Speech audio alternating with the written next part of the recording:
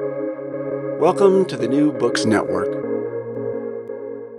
Hello, and welcome back to New Books in Law, a channel on the New Books Network. I'm Jane Richards, and today I'm speaking with Jana Lipman about her new book, In Camps, Vietnamese Refugees, Asylum Seekers and Repatriates, published by the University of California Press earlier this year. Jana is a scholar of US foreign relations, US immigration and labour history. Her research spans geographies covering the globe, while investigating the local histories of diplomatic politics. At present, Jana is an associate professor of history at the University of Tulane in New Orleans. I'm very excited to have Jana on the show today to discuss her new book, which I must say I found very gripping. Jana, welcome to the show. Hi, thank you so much for having me today. Thanks for being here. Now, just to get us started, can you tell us how you came to write In Camps, Vietnamese Refugees, Asylum Seekers and Repatriates? Sure, of course. In some ways, there's sort of two different origin stories of this book. The first is just personal, and I don't know if it's embarrassing or not, but it makes me sound very old. But I studied in Vietnam when I was an undergraduate in college, so in 1994. And there's a way that I like to begin with that because it really drew me into the country. I'd never left my hometown really in Massachusetts before going to Vietnam. I was 19 years old. It was a really life-changing experience for me. I studied Vietnamese. I was issued a bicycle. I rode my bike around Ho Chi Minh City or Saigon. And it really made me think more deeply about histories of the U.S. war in Vietnam and the legacies of U.S. imperialism. And in some ways, that really shaped my intellectual trajectory over the last several decades. So that's, I guess, the first story, which is fairly personal, and again, from a long time ago, but it is why I became interested in Vietnamese American studies. The second, which is somewhat more academic, is that I had just finished a book on the naval base in Guantanamo Bay. And I had finished it. It was done. I didn't know what I wanted to do next. I'd always had in the back of my head, I wanted to do a project on Vietnam and Vietnamese Americans. And I was like, well, I've been studying military bases.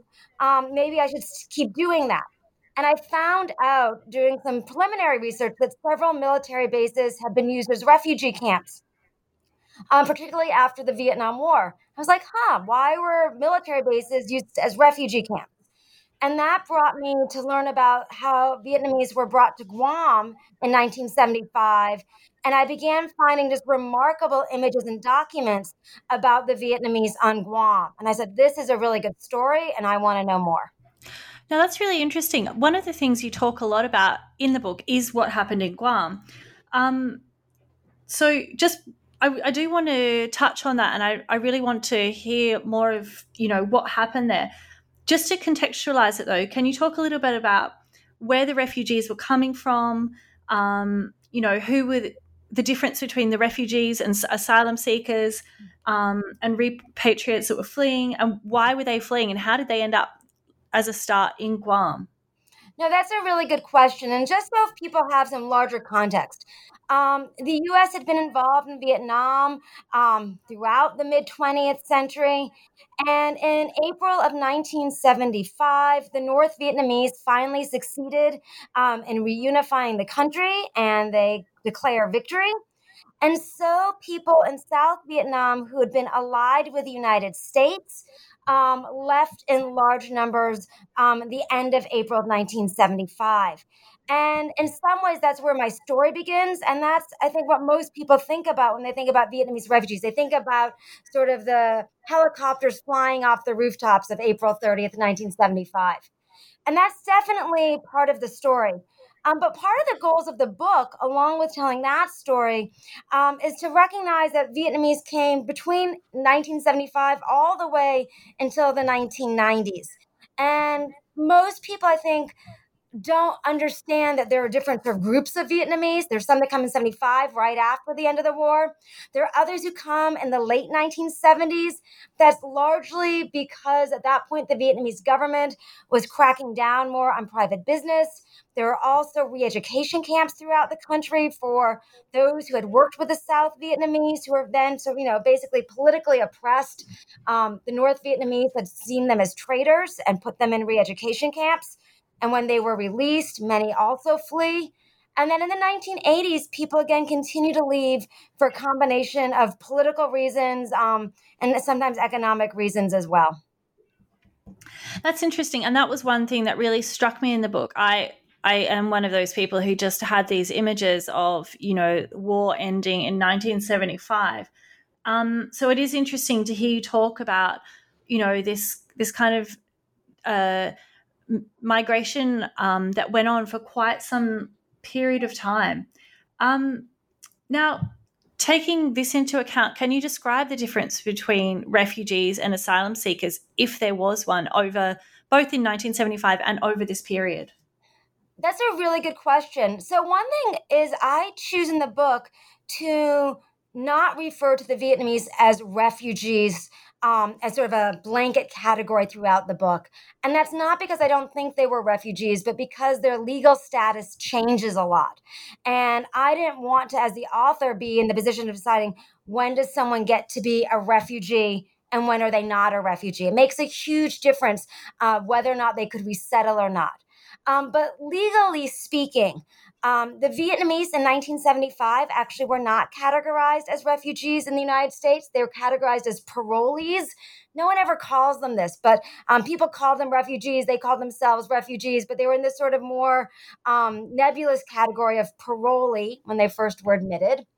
And then in the 1970s, the UNHCR and countries in Southeast Asia and the United States and other European countries basically come to an agreement and say that anyone from Vietnam who ends up in a first asylum site will get refugee status and be able to be resettled.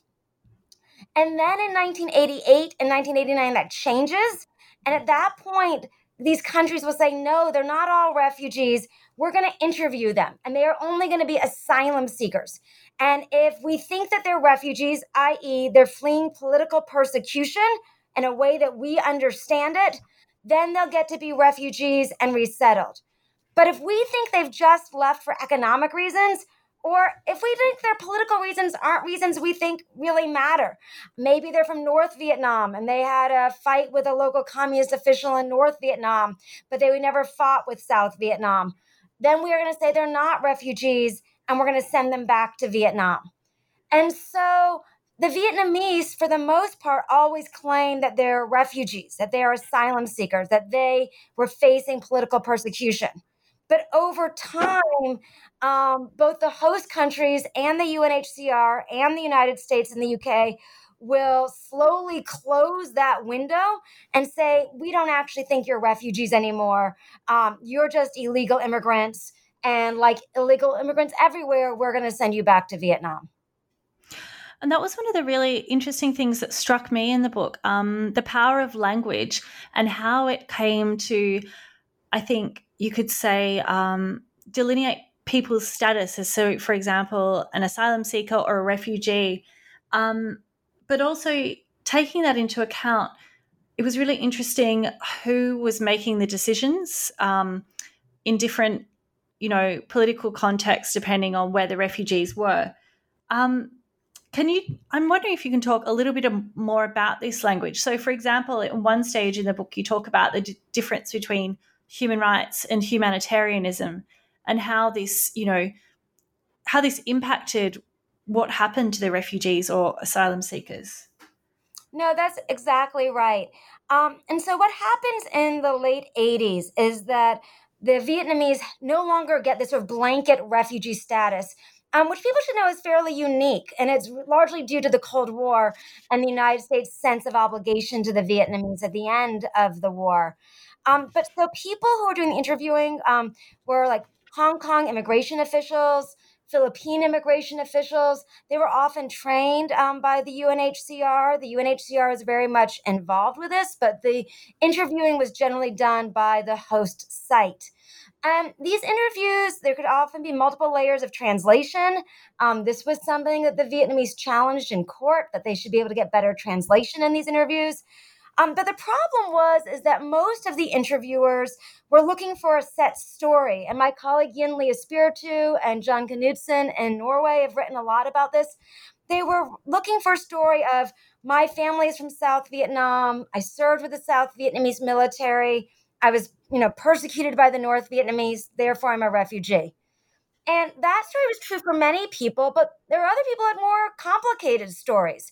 And so, for example, remember one story I found of a man from northern Vietnam who went to go work in Eastern Europe as part of sort of socialist networks. And he gets to, I think it was East Germany, and he joins a union, and it's an independent union, and it's going against the government. And so he gets deported back to Vietnam, and then he gets in trouble with the North Vietnamese in northern Vietnam again, and he flees to Hong Kong. And he has difficulty making his case because it's not what's expected. And I think that those stories of having to prove that you're facing persecution are always a matter of storytelling. And so the immigration officers always were skeptical. They didn't think that the people were telling them the quote truth. Well, the Vietnamese often felt like, well, if we tell you the quote truth, you're not going to believe us. So what are the stories we need to tell? What I would say is some places were far more open in who they considered a refugee or not. So the numbers are inexact, but I think in the Philippines, which had the largest acceptance of something like 30%, maybe even slightly higher of the Vietnamese through this process were given refugee or asylum status. Hong Kong was much lower. It was under 10%. So I'm wondering, let's talk about this screening mechanism a bit, just picking up on your point just now. And in the context of Hong Kong, because there was this UNHCR screening mechanism developed as this sort of point of, that Vietnamese who could no longer just claim to be refugee status. I'm really interested in this because there is now in Hong Kong in the last few years, there was introduced a universal screening mechanism, and it does seem to hark back to the UNHCR screening mechanism from 1980 to 1989. Under the Hong Kong policy you describe as deterrence, detention, and repatriation. Can you talk about, begin talking a bit more about Hong Kong and the screening mechanism? Yeah, no, of course. And I think that this really does resonate a lot today. I'm based in the United States, and we have asylum seekers coming from Central America, and our policies have gotten more and more harsh in terms of who is accepted and who is not. And I think that these stories from the 80s really provide that framework for deterring asylum seekers. But specifically about Hong Kong was in an unusual situation. Hong Kong, British colony in the 1980s, and yet knew it was going to be becoming part of China in 1997. So there was a lot of changes going on in Hong Kong. And Hong Kong also had this complication because people coming from China, also a communist country, were not considered to be refugees. So if you were coming from China, you were immediately deported if they caught you. And it's slightly more complicated, but by 1980, that's more or less the policy.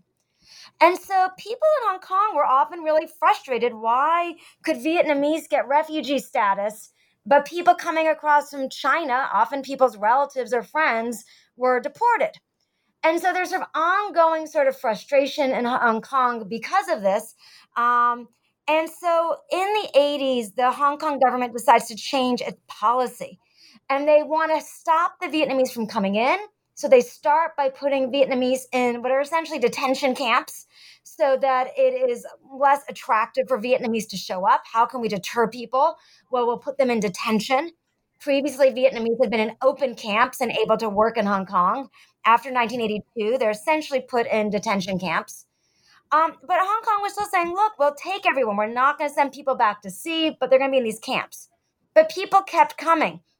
And so it's at this point they decide they're going to start this screening process. And so at first the UNHCR is really opposed to this there's huge debates within the UNHCR about this because it's seen as in some ways antithetical. People in the UNHCR have been protecting refugees. What does it mean that we're going to now start sending people back? But sort of within about an 18-month period, the UNHCR does a 180-degree shift and it says, actually, the Hong Kong government is onto something. We're not going to keep taking Vietnamese as sort of de facto refugees indefinitely. This asylum-seeking process has some merit, and it might, in fact, end the number of Vietnamese in these camps. And so there's actually sort of, in the end, there's a lot of legal cases that create this. But Vietnamese in Hong Kong will first be interviewed by Hong Kong immigration officers.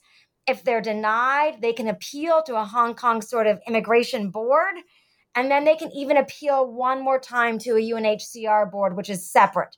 And if they, go through that process and they're considered not to be refugees, after 1989, they would be repatriated. And those numbers of repatriations go up starting in the 1990s. And that was, you mentioned that there was probably only around 10% of refugees that were assessed as being refugees in Hong Kong. It seems really low. And then you also just mentioned that it was a situation of detention as well, and this idea of deterrence. Can you talk more about the conditions in the camps in Hong Kong? This is something I didn't know at all about. Notwithstanding, I've been here for a while. It's really interesting. This was a really interesting part of the book. Thank you so much. No, the camps. The conditions were pretty grim. What I would say is that the Hong Kong government, the goal was to convince people not to come. That, in fact, was the goal of the Hong Kong government. They were trying to deter people from coming. I should say that Hong Kong is not alone in this, so I'm going to be critical of Hong Kong for a moment, but you should know the camps in Malaysia also had fairly grim situations, as did camps throughout the rest of Southeast Asia. And Hong Kong, again, sort of prided itself as a British colony of never pushing anyone away, which other Southeast Asian countries sometimes did. But if you got to Hong Kong after 1982, which is when the detention camp started, you were basically in an enclosed space indefinitely until you were resettled. And these were sometimes on islands within sort of the Hong Kong archipelago. Sometimes they were in actual former prisons. Other times they were, it was sort of more within the city itself. And people weren't allowed to come and go. And so you were sort of really trapped in this very confined space. They were often overcrowded. They would be guarded by the correctional officers in Hong Kong. And they were very punitive. And people were very desperate in these camps. There was a great deal of boredom, frustration. The conditions were very minimal. They were extremely crowded. And life there was very grim. I remember when I was in Hong Kong, I visited one of them. And one of the things that really moved me or struck me, one of the camps that I went to, you could actually almost sort of see the water from the camp. And it was on Lantau Island. And just the idea of being sort of trapped inside and being able to see the water and not being able to say, go to the beach. To me, just the sort of came to mind like the psychological duress of that. It just sounds awful because Lantau is really beautiful and the beaches are beautiful. It would just be so psychologically, I think, damaging. These camps. Oh, sorry, yeah. You go on. Sorry, you go on. I think that's true. It was very psychologically damaging, and you should know that these were also families. Children were in these camps.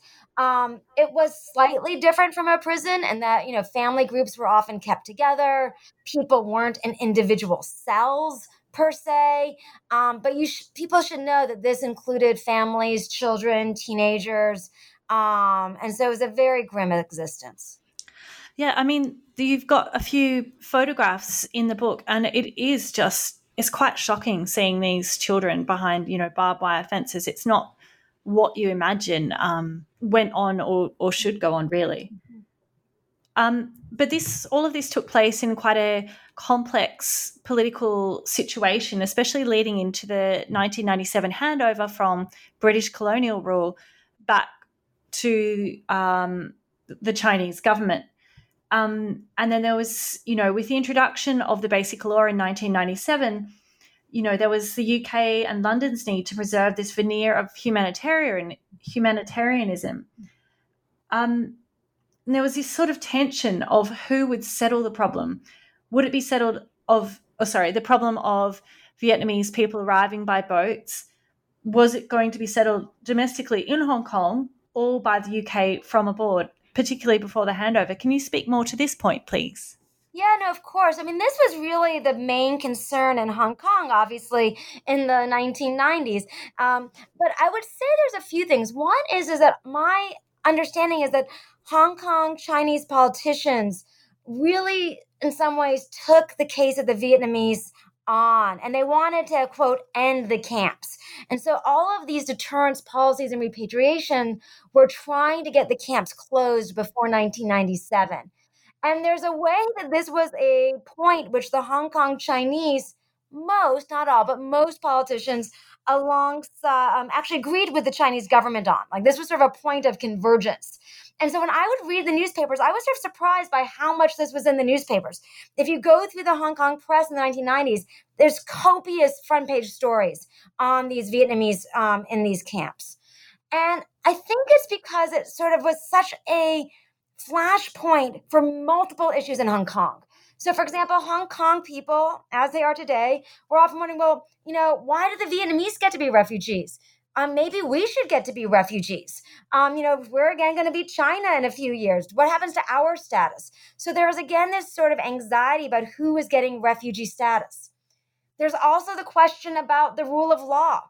What will the rule of law look like under Chinese authority versus under British authority? And again, these asylum cases sort of brought that to the forefront because in many ways it was about due process.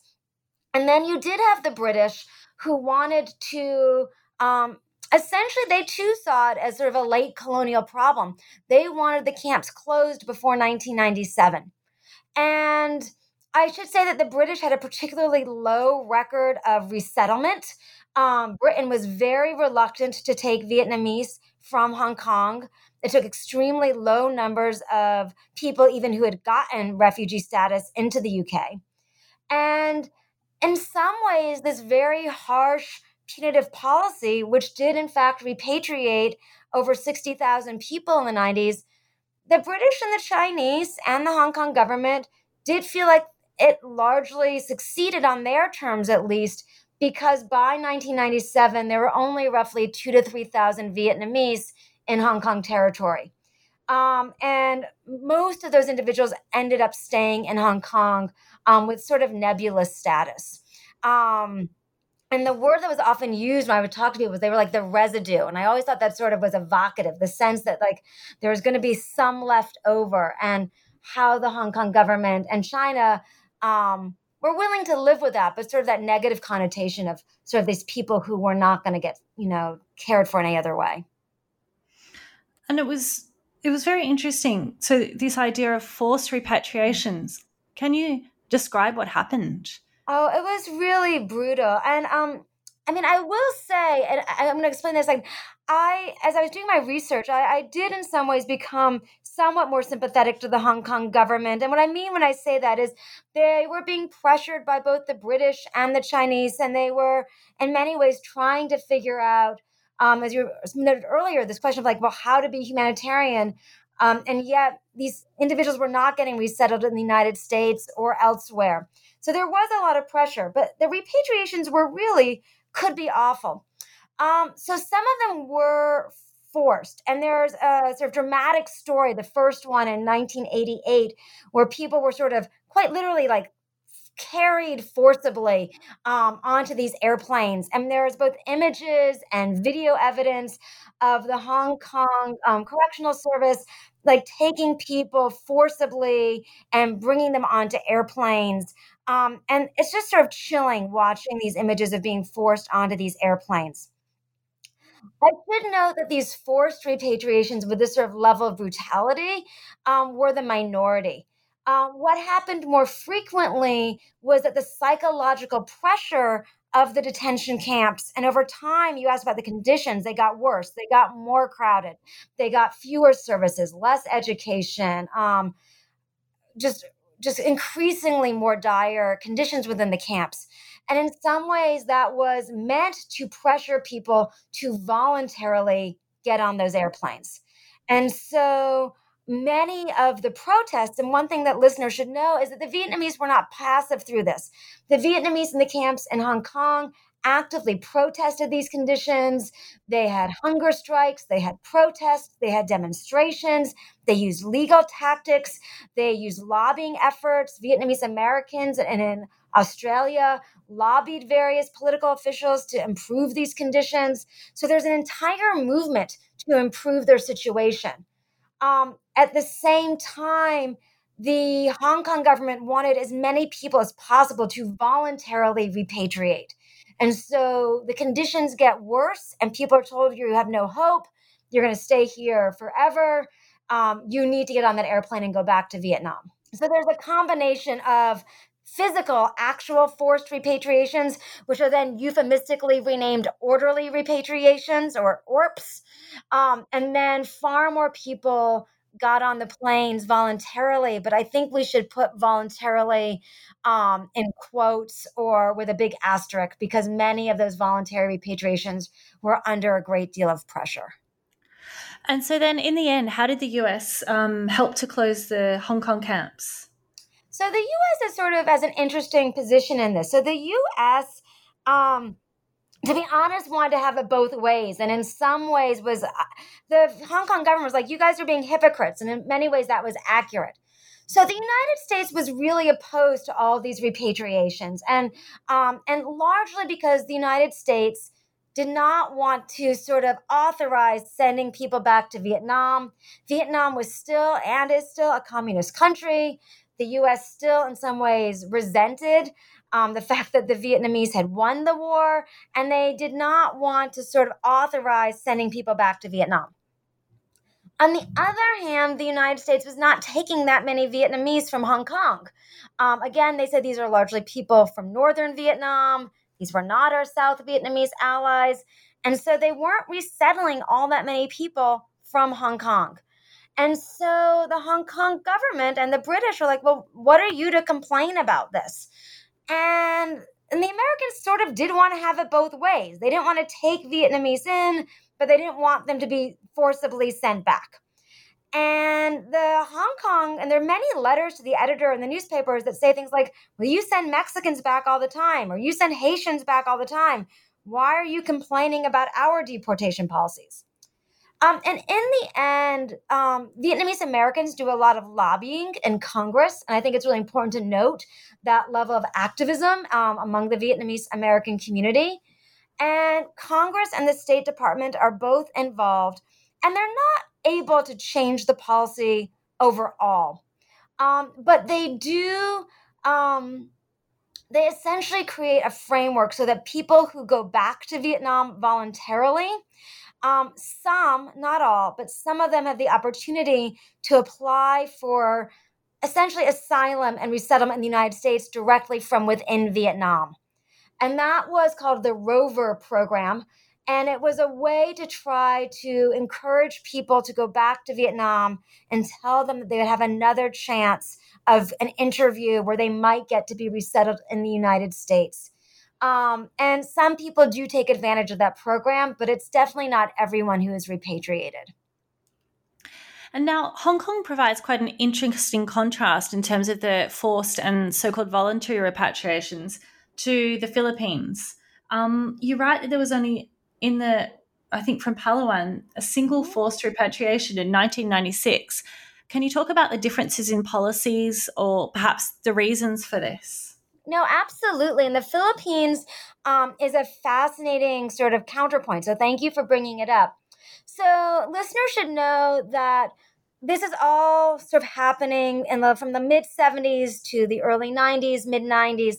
And the Philippine government in the 1980s was under the head of state was Marcos, who had an authoritarian government, but one that was capitalist and very closely allied to the United States.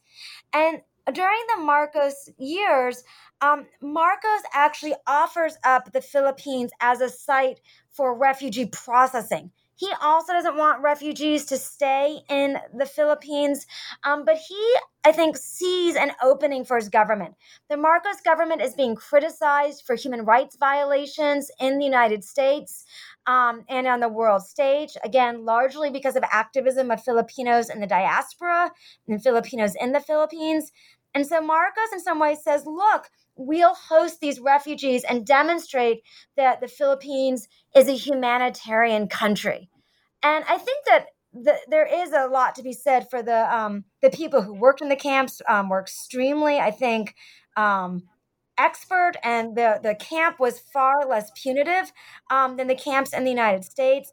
But I also think the government was really positioning itself in a very different way. So the largest camp in the Philippines was quite different. It was not a first asylum camp where people were sort of just showing up and declaring refugee status or asylum, but it was instead a point of transit where people who already had refugee status would go for 6 months and then go on to the United States. In addition, the Philippines did have, in general, a more generous policy, and that was, I think, somewhat attributable to the role of the Catholic Church in the Philippines. The Philippines is a majority Catholic country. The Catholic Church, a strong anti-communist, had strongly opposed the communist state in Vietnam, was very sympathetic to the Vietnamese coming in. And I do think that role of the Catholic Church played an important role in the Philippines. I'd also say the numbers of people who landed in the Philippines was much smaller, both overall and in proportion to the Philippines population. So in some ways, I think the political concern was much less. There was much less local anger at the incoming Vietnamese in the Philippines than there was in, say, Hong Kong. And the camps were open in the Philippines, unlike the situation in Hong Kong. Yeah, the one you're talking about is in Palawan. And that camp, which for people, if you are unfamiliar, it is sort of on the western side of the Philippines. It's a long island, sort of on the outer edge of the archipelago. And that was an open camp. And again, the Vietnamese, it has smaller numbers of people. And it was seen I think, largely in a sort of more peripheral area of the Philippines. But it was far less stark than the camps in Hong Kong or Malaysia. Many of the Vietnamese there got jobs or sort of sold noodles and had far greater freedom. At the same time, I would say that they did recognize that they did not have full control over their mobility. And so I think it's worth noting that there were also protests in those camps. I remember letters from that I found in the archives from someone's sister saying that how miserable her sister was in Palawan, how poor the conditions were. And she was saying, look, and this was a, quote, good camp. This was a camp that had greater levels of mobility. But you are correct that in Palawan, there was far more maneuverability than there were in the camps in Malaysia or Hong Kong. And just picking up again on this point of the involvement of the Catholic Church, one of the really interesting stories one of the characters you drill in on in the book is this lady called Sister Pascal, who reimagined this kind of Vietnamese Filipino solidarity. It does seem quite a contrast to, some of the public response, at least, to Vietnamese refugees in Hong Kong. Can you talk about this sort of reimagining of Vietnamese and Filipino solidarity? Yeah, no, Sister Pascal is a remarkable woman. I've not had the chance to meet her, but she was a Vietnamese woman. She is a nun, and she decided to study or to do her work in the Philippines in the 70s while the war was still going on in Vietnam. And it's because she wanted to continue doing her mission in a country in Southeast Asia. And while she was there, South Vietnam collapsed. And she decided that she was going to help support Vietnamese refugees who were coming into the Philippines, along with Vietnamese women who had married Filipino men during the war. And she becomes the most vocal sort of advocate for Vietnamese in the Philippines. And I just think she was a force of nature. Everyone I spoke to would sort of speak of her in this sort of dramatic sort of way about sort of how successful she was in pushing her cause. And she really advocated for better conditions in the camp. She advocated a lot for self-help in the camps and self-government in the camps, so that the Vietnamese would maintain the camps themselves and have some level of autonomy and government. So sort of like local policing or local sort of organization within the camps. And in the end, she also becomes a very vocal against the repatriations in the Philippines. And she is very successful in countering the sort of push for forced patriations. And she does this through her alliance. I mean, she's a nun, so she's very much part of the Catholic Church, but she also works with Filipinos who are part of the Catholic hierarchy and lobbies for the Vietnamese to not be forcibly repatriated. And she's remarkably successful. And I think it's because, in some ways, her sheer personality, but also her political acumen of how to negotiate with Filipino politicians and the Filipino bishops. And elsewhere in the Philippines, there was this idea of the happy refugees. This sort of really struck me because it's not necessarily what you associate with being a refugee. Can you talk about this idea of the model camp in the Philippines? Sure. So that's a little bit different. So again, just for listeners to sort of put themselves in the right position. What happens in 1979 is that Southeast Asian countries and the UNHCR say, look, everyone who shows up in Malaysia, Indonesia, Thailand, if you're Vietnamese, you can be a refugee. But Malaysia doesn't want those people to stay in Malaysia. And Hong Kong doesn't want those people to stay in Hong Kong. And so the Philippines says, we're going to have this processing camp so that people can get out of Malaysia faster. People can get out of Hong Kong faster. And this is when I was talking about Marcos in some ways setting up this camp to demonstrate the Philippines' sort of generosity, humanitarian spirit. Imelda Marcos actually becomes the leader of this camp, the titular, leader of the camp, although it's run by a military general. But it's set up as a transit camp. And the idea is that people would go from, say, Malaysia, okay, you're a refugee, it's 1979, we're not screening people yet. Then we're going to send you to the Philippines for 6 months, and then you're going to be resettled, most people in the United States, small numbers going to Germany and Norway.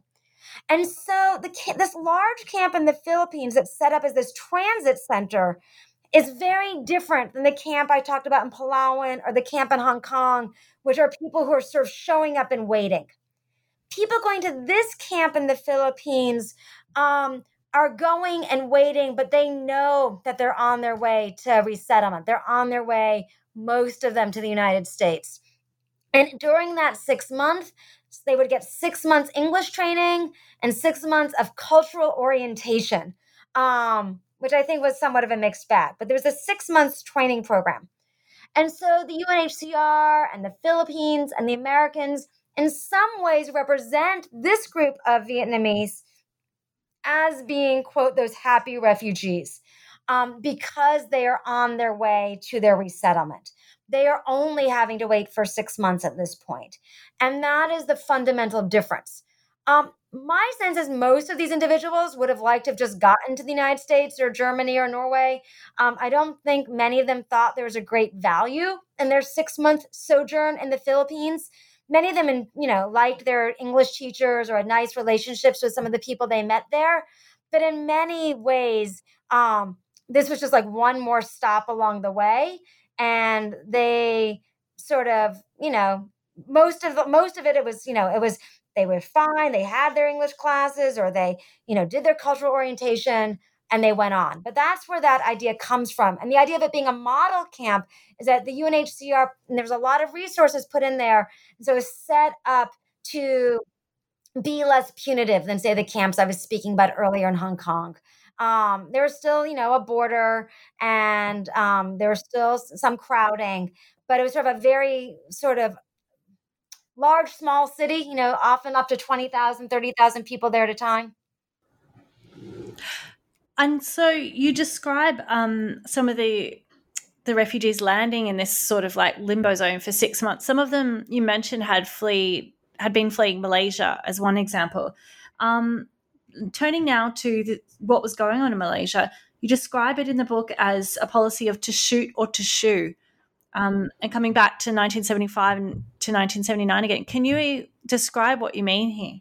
Yeah, no, absolutely. So again, and we're moving around chronologically a bit, so I hope listeners are going to follow. We're going to go back in time to 1978. And there's a way in which 1975 was the end of the war. And Vietnamese really don't leave in large numbers again until the 1978, 79. This is due to internal changes in Vietnam, as I said, different crackdowns. There's also military actions and tensions with China and Cambodia. And so you get a large exodus, particularly of Chinese Vietnamese in 1978, 1979. And they go largely to Malaysia. It's just closest from South Vietnam. So if you're on a boat, the closest sort of point is either to Thailand or to Malaysia. And the Malaysian government has, again, a somewhat hostile policy, although they also take in tens of thousands of people. So people start showing up in Malaysia in large numbers, and the Malaysian government does, in fact, put tens of thousands of people into refugee camps. These are somewhat more like the camps I was describing in Hong Kong. They're crowded, they're very dense. Some of them are on this island called Pulau Bidong. And they're really in extremely tight quarters. And the Malaysian government really doesn't want all these people showing up. They're saying this is going to be a problem. Are these people ever going to leave? Who are they? We don't know who they are. Maybe they're even coming to infiltrate and bring communism to Malaysia. And so the Malaysian government begins a policy where they're pushing boats back to sea. So if your boat doesn't land, they're sort of pushing that boat on, most likely to Indonesia. But obviously, many of these individuals and boats might sink, or people might die at sea. And so this becomes, again, a humanitarian crisis. And the quote that you mentioned is from Muhammad Mahathir, who's long-term leader of Malaysia, most dominant Malaysian figure of the late 20th century. And he makes this really dramatic quote where he basically says, we're already blamed for doing all these horrible things. We might as well shoot people. And then this sort of gets misinterpreted or requoted to saying that, the Malaysians are going to start shooting on sight the Vietnamese boats coming to shore. And then the Malaysian government comes and says, no, we didn't say that. We meant we're going to shoo the boats away. We're not going to shoot people. And really, this is about Malaysia's desire, I think, to not be a refugee camp for the United States. The Malaysian government wants to, again, discourage Vietnamese from coming, but they're also trying to create a crisis so that the larger international community will come up with an agreement so that the Vietnamese will not be staying in Malaysia. And so, again, Malaysia's policy, I want to be clear, was very, I think, contradictory in a way. On the one hand, they have this really harsh policy where boats are actually shooed away. And there are examples of multiple in the book of people being sort of sent away at the risk of drowning, and extremely harsh. But Malaysia also took in tens of thousands of people in very short order in 1978 and 1979. And the Malaysian Red Crescent Society provided a great deal of support for the thousands of Vietnamese who Malaysia did provide asylum for during that time. So both were happening at the same time. And so the Malaysian government also, you write, began to question the politics of humanitarianism in the late 1970s. Can you explain this? Because, as you say, there were some contradictions, not just in the Malaysian policy, but seemingly what was going on in this whole international situation in relation to the Vietnamese refugees. No, I think it's a good point. So first of all, again, for listeners, humanitarianism is a nebulous term, right? Or there's a way in which, what does it really mean? We all are human, so what does it mean to be humanitarian? But it generally imagines like a sort of base level of care, that you're going to provide first asylum, that you're going to provide shelter and food, and sort of this basic set of needs. But I think Malaysia's anger about this and desire to redefine the term was about sort of response to long-term European colonialism. The term humanitarian has often been tied to sort of European countries who are going to be rescuing, particularly, say, Christian minorities, if we think about during the Ottoman Empire, or this idea of sort of civilizing care, that European countries present themselves as being humanitarian, and often countries in the so-called developing world as not being humanitarian. And Malaysia was very angry about this, and the government tries to turn this on its head to say that no, actually, like, we are being humanitarian. Britain, the United States, you're not taking these people. Why should we have to be humanitarian on your terms? I think this term humanitarian is, again, it changes over time. When I would look at the Hong Kong documents, I was always struck by these civil servants, British and Chinese, who would say, we can't be like Malaysia. We can't push people off because we have to be humanitarian.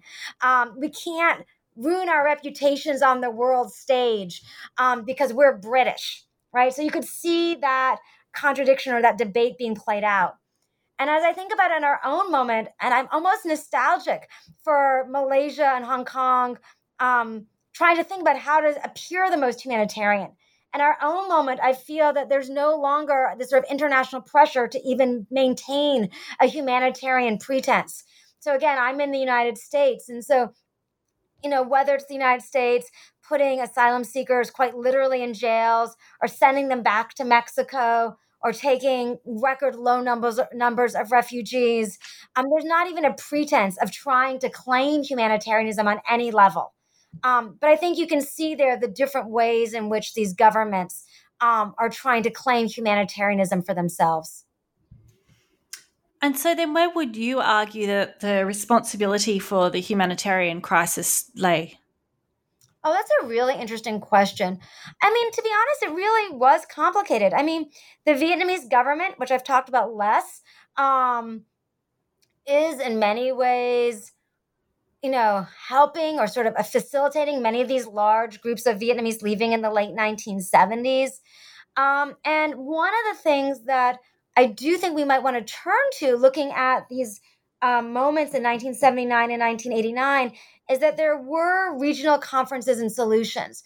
And so for all of the problems that I've been talking about, in 1979 and then again in 1989, you had the coming together of the countries that were hosting the refugees or the asylum seekers, the countries that were resettling the Vietnamese, donor countries that were providing money to the UNHCR and Vietnam and the United States.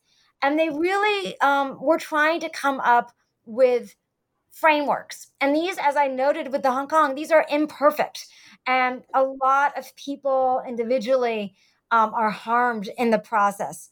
But you did have, I think, pressure and an impulse for cooperative regional agreements that I do not see in our present moment. That's interesting. And so what I want to turn to a little bit is in terms of these agreements, going back to a point you brought up at the outset, in terms of agreements between UNHCR and the US in Guam, can you just give, just for listeners to give a little bit more specific understanding of what kind of negotiations went on there? Oh, goodness. Okay, so we're going back in time again. Sorry. 1975. So in some ways, for listeners, we've almost gone backwards. And we're now at the beginning of the story. And so, again, in 1975, when the fall of Saigon, most of us have an image, at least I always did, of the helicopter on the rooftop about to leave, and sort of it's about in some ways the American betrayal, failure of supporting the South Vietnamese government. And then we have a large Vietnamese community in Orange County. in the United States or in Virginia or in Texas. And the point is that the helicopter does not fly from Saigon to California, right? There's an interim point. And that interim point was Guam. And in 1975, the United States brings the majority of Vietnamese to Guam before they're brought to the United States. And so Guam, again, people were there for anywhere from 2 weeks to 2 to 3 months, but mostly it was a transit point for Vietnamese going from Guam to the United States in May, June of 1975. But there was a very small group of Vietnamese, of roughly 2,000 people, who said, wait a second, I didn't mean to get here. I want to go back to Vietnam. And they don't want to go to the United States. And this leads to a huge crisis for the United States and the UNHCR about what to do with this population of Vietnamese who don't want to be resettled in the United States. And the UNHCR at this time, as a neutral body, tries to negotiate with the Vietnamese government for these individuals to return. And the Vietnamese government refuses to negotiate or to give on this point because they're very afraid that the Vietnamese who return might be CIA agents or sort of subversive people who the U.S. is sending back. And so the UNHCR is trying to broker that, but in the end is unable to. And so I just want to link it all together. So from 1975, we've sort of worked, as you say, we've worked backwards. So going back to 1975 through the 70s, 80s to 1997 in Hong Kong, and then more recently, there is still some ongoing significance, and you said before that, looking back, you almost lament now in the present day this seemingly lack of humanitarianism, and there's not even a pretense of it anymore. And in fact, you mentioned earlier that, under Trump, Vietnamese Americans have actually become targets for deportation, notwithstanding that, many of them are in the US as a result of, the war in the 70s. Can you just link this all together and talk about the significance in the present day of what happened then and now? Absolutely. I mean, when I was finishing this book, at a moment where the United States has the most anti-refugee policies it's had, since at least the 1930s, right? That there's a way in which the United States no longer even has the pretense of providing support for refugees and asylum seekers. And so the stories that you're mentioning, they're about, this is how I end the book, which is that today the Trump administration is in fact targeting Vietnamese who might have come in the 80s or early 90s and deporting them. And these are individuals who might have come in the 1980s or early 90s through one of these refugee programs. And then many of them might have come into contact with the law in some way. Maybe they were drunk driving, maybe they were in a fight. A large number of people have infractions with the law in multiple ways. And these individuals then could not become U.S. citizens. They could never naturalize or become citizens. But because of the U.S. agreements with Vietnam, they did not think that they would be deported. There was an agreement during the Obama years that essentially said this group that came in the 80s and 90s, even though if they were from, say, Japan, they would have been deported. But because of their special status and because of the relationship with Vietnamese migrants, the United States will not deport this group of people. And so they thought they were protected. And that was not the case. And during the Trump administration, several of these Vietnamese individuals who came originally through these programs because they were refugees have been deported back to Vietnam. And it's just in some ways shocking. These are individuals who've been living in the United States for 30 or 40 years. Many of them no longer have legal problems. They've gotten remarried. They have jobs. They have families in the United States. And it just seems a cruel and nasty policy to be targeting these individuals and deporting them. Again, this has created activism among the Asian American community in the United States. There's a group called CRAC, Southeast Asian, I think, Research Center. I might be getting the acronym a little bit off, but they have been mobilizing and activists writing about this. But the deportation machine in the United States sort of continues to operate, and these individuals who came in the 80s and 90s have found themselves deported back to Vietnam. Sometimes they never even were there. Many of these individuals were born in refugee camps. So some of them had never even been to Vietnam. Honestly, it just seems so shocking, but so important to know about. So just on that note, Jana, I've taken up a lot of your time. I'm just wondering, before you go, what are you working on now? Oh, thanks so much. So one is I, in some ways, I'm just wrapping up some projects related to this book. I am actually hoping to write 2 more short essays about Hong Kong and Vietnamese in Hong Kong as it relates to questions of human rights. And then in addition, I'm starting a new book project on thinking about how the U.S. military handled sexual assault with the onset of the all-volunteer force in 1973. So there's a way in which I'm interested in thinking about social histories of the military, and I'm interested in when women are included in the all-volunteer force in the 70s, how does the military have to adapt and change how it handles issues related to sexual assault and harassment? Those projects sound really interesting and really diverse. I'll certainly check them out, because honestly, In Camps was just such a gripping read, and it was so important, for understanding, the world as it is today. I think the refugee situation, worldwide policies, and I think your new work sounds really very fascinating also. Well, thank you so much, Jane. I really appreciate your time, and thank you for speaking with me today. Well, no, Jana, thank you so much. I've really enjoyed speaking to you. Once again, I'm Jane Richards, and today I've been speaking with Jana Lipman about her new book, In Camps, Vietnamese Refugees, Asylum Seekers and Repatriates, published by the University of California Press earlier this year. You've been listening to New Books in Law, a channel on the New Books Network. Goodbye.